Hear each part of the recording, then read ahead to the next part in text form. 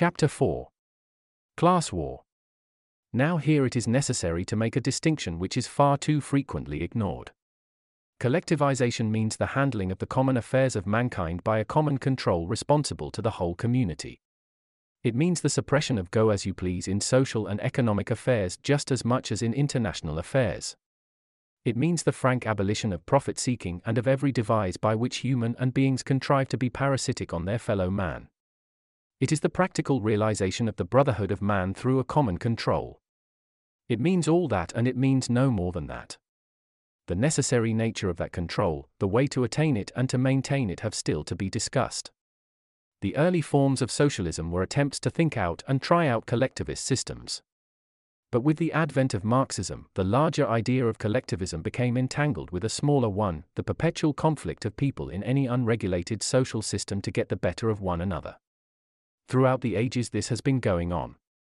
The rich, the powerful generally, the more intelligent and acquisitive have got away with things, and sweated, oppressed, enslaved, bought and frustrated the less intelligent, the less acquisitive and the unwary. The haves in every generation have always got the better of the have-nots, and the have-nots have always resented the privations of their disadvantage. So it is, and so in the uncollectivized world it has always been. The bitter cry of the expropriated man echoes down the ages from ancient Egypt and the Hebrew prophets, denouncing those who grind the faces of the poor. At times the have-nots have been so uneducated, so helplessly distributed among their more successful fellows that they have been incapable of social disturbance, but whenever such developments as plantation of factory labor, the accumulation of men in seaport towns, the disbanding of armies, famine and so forth, brought together masses of men at the same disadvantage, their individual resentments flowed together and became a common resentment. The miseries underlying human society were revealed. The haves found themselves assailed by resentful, vindictive revolt. Let us note that these revolts of the have-nots throughout the ages have sometimes been very destructive, but that invariably they have failed to make any fundamental change in this old story of getting and not getting the upper hand. Sometimes the have-nots have frightened or otherwise moved the haves to more decent behavior. Often the have-nots have found a champion who has ridden to power on their wrongs. Then the ricks were burnt or the chateaux. The aristocrats were guillotined and their heads carried on exemplary pikes. Such storms passed, and when they passed, there for all practical purposes was the old order returning again, new people but the old inequalities. Returning inevitably, with only slight variations in appearance and phraseology, under the condition of a non-collective social order. The point to note is that in the unplanned scramble of human life through the centuries of the horse and foot period, these incessantly recurring outbreaks of the losers against the winners have never once produced any permanent amelioration of the common lot, or greatly changed the features of the human community. Not once. The have-nots have never produced the intelligence and the ability, and the haves have never produced the conscience, to make a permanent alteration of the rules of the game. Slave revolts, peasant revolts, revolts of the proletariat have always been fits of rage, acute social fevers which have passed. The fact remains that history produces no reason for supposing that the have-nots, considered as a whole, have available any reserves of directive and administrative capacity and disinterested devotion, superior to that of the more successful classes. Morally, intellectually, there is no reason to suppose them better. Many potentially able people may miss education and opportunity, they may not be inherently inferior, but nevertheless they are crippled and incapacitated and kept down. They are spoilt. Many specially gifted people may fail to make good in a jostling, competitive, acquisitive world and so fall into poverty and into the baffled, limited ways of living of the commonalty, but they too are exceptions. The idea of a right-minded proletariat ready to take things over is a dream. As the collectivist idea has developed out of the original propositions of socialism, the more lucid thinkers have put this age-long bitterness of the haves and the have-nots into its proper place as part, as the most distressing part, but still only as part, of the vast wastage of human resources that their disorderly exploitation entailed. In the light of current events they have come to realize more and more clearly that the need and possibility of arresting this waste by a worldwide collectivization is becoming continually more possible and at the same time imperative.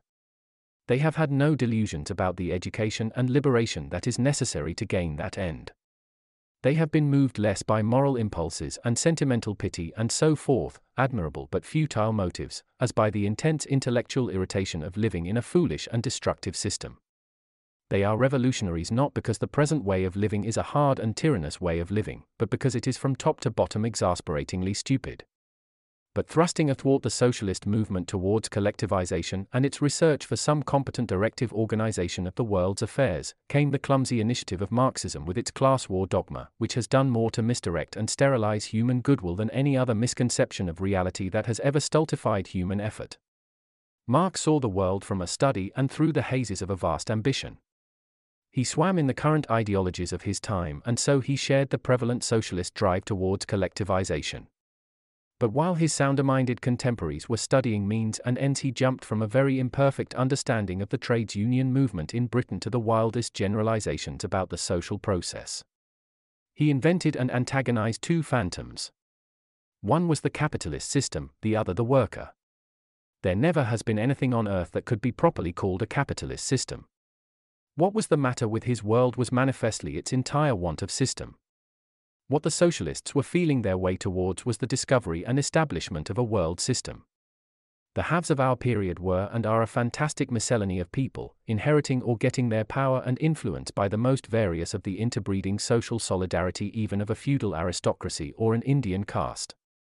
But Marx, looking rather into his inner consciousness than at any concrete reality, evolved that monster system on his right. Then over against it, still gazing into that vacuum, he discovered on the left the proletarians being steadily expropriated and becoming class-conscious.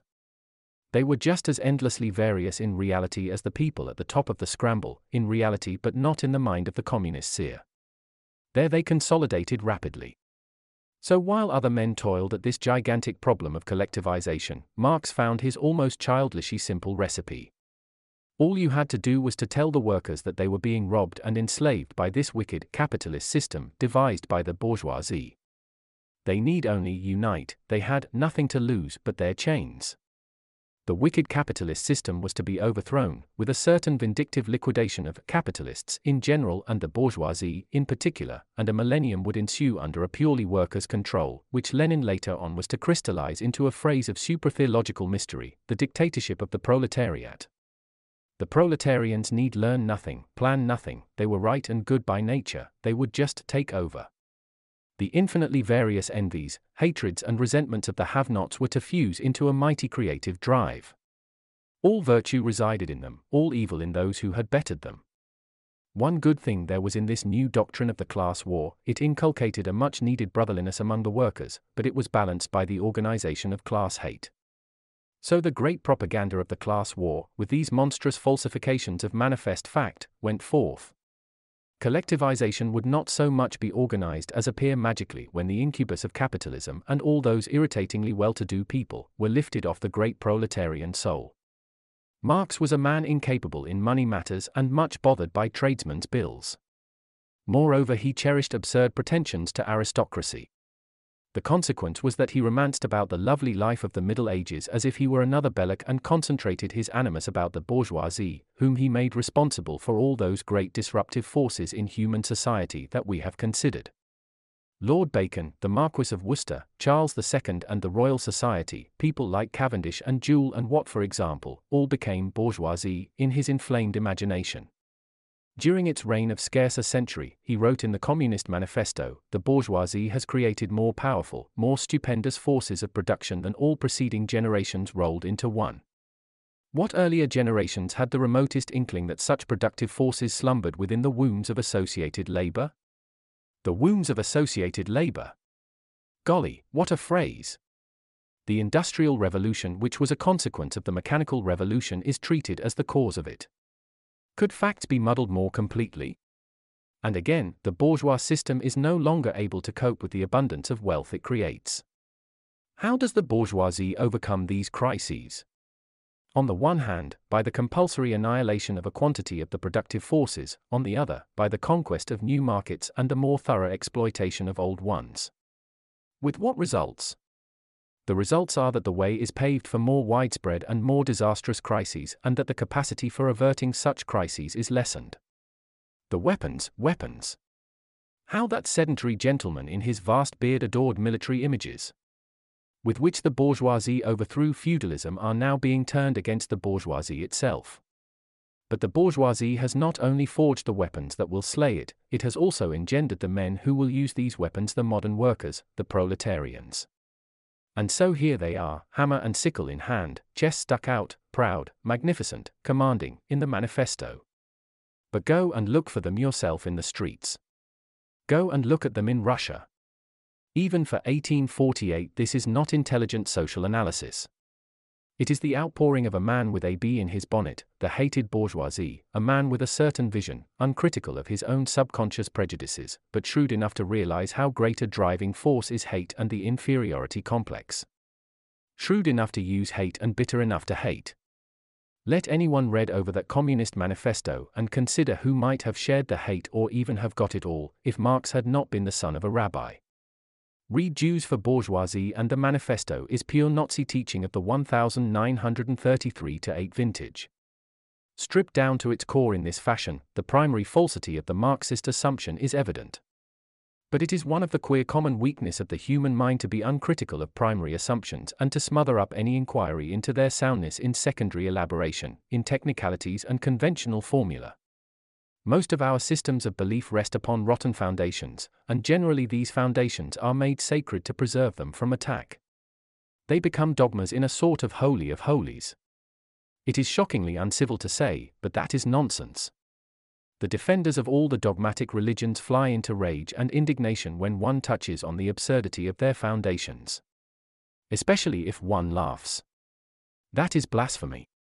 This avoidance of fundamental criticism is one of the greatest dangers to any general human understanding. Marxism is no exception to the universal tendency. The capitalist system has to be a real system, the bourgeoisie an organized conspiracy against the workers, and every human conflict everywhere has to be an aspect of the class war, or they cannot talk to you. They will not listen to you. Never once has there been an attempt to answer the plain things I have been saying about them for a third of a century. Anything not in their language flows off their minds like water off a duck's back. Even Lenin, by far the subtlest mind in the communist story, has not escaped this pitfall, and when I talked to him in Moscow in 1920 he seemed quite unable to realize that the violent conflict going on in Ireland between the Catholic nationalists and the Protestant garrison was not his sacred insurrection of the proletariat in full blast. Today there is quite a number of writers, and among them there are men of science who ought to think better, solemnly elaborating a pseudo-philosophy of science and society upon the deeply buried but entirely nonsensical foundations laid by Marx. Month by month the industrious Left Book Club pours a new volume over the minds of its devotees to sustain their mental habits and pickle them against the septic influence of unorthodox literature. A party index of forbidden books will no doubt follow. Distinguished professors with solemn delight in their own remarkable ingenuity, lecture and discourse and even produce serious-looking volumes upon the superiority of Marxist physics and Marxist research to the unbranded activities of the human mind. One tries not to be rude to them, but it is hard to believe they are not deliberately playing the fool with their brains. Or have they a feeling that revolutionary communism is ahead, and are they doing their best to rationalize it with an eye to those red days to come? See Hogben's Dangerous Thoughts. Here I cannot pursue in any detail the story of the rise and corruption of Marxism in Russia. It confirms in every particular my contention that the class war idea is an entanglement and perversion of the world drive towards a world collectivism, a wasting disease of cosmopolitan socialism. It has followed in its general outline the common history of every revolt of the have-nots since history began.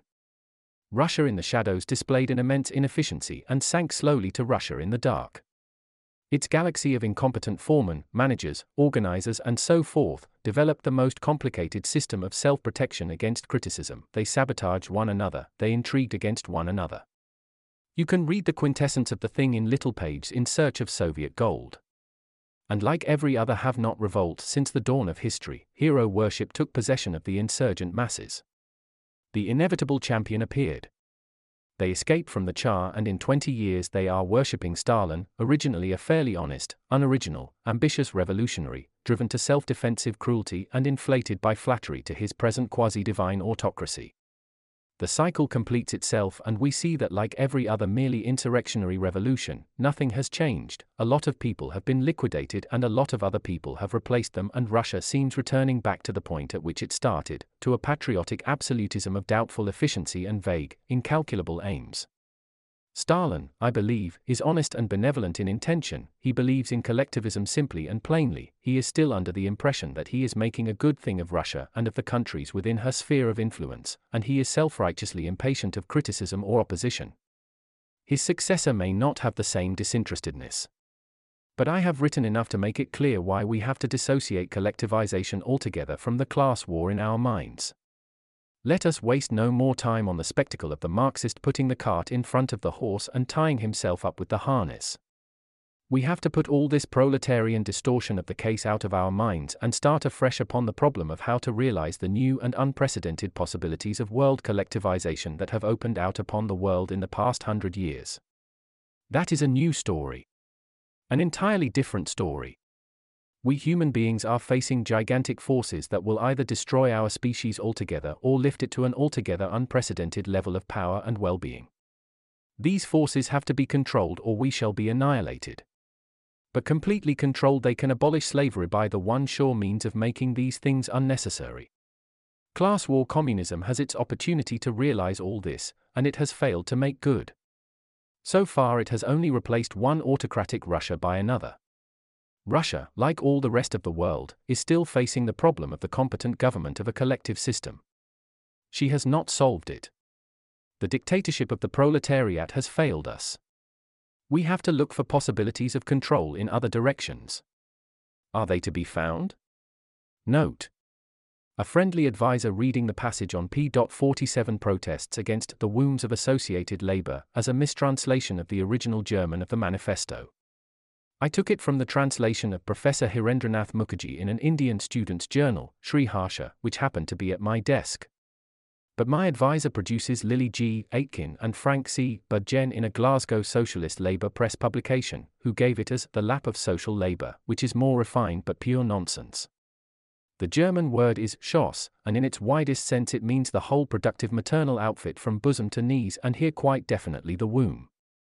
The French translation gives Sein, which at the first glance seems to carry gentility to an even higher level. But as you can say in French that an expectant mother carries her child in her sein, I think Professor Mukherjee has it. Thousands of reverent young communists must have read that lap without observing its absurdity. Marx is trying to make out that the increase of productive efficiency was due to association in factories.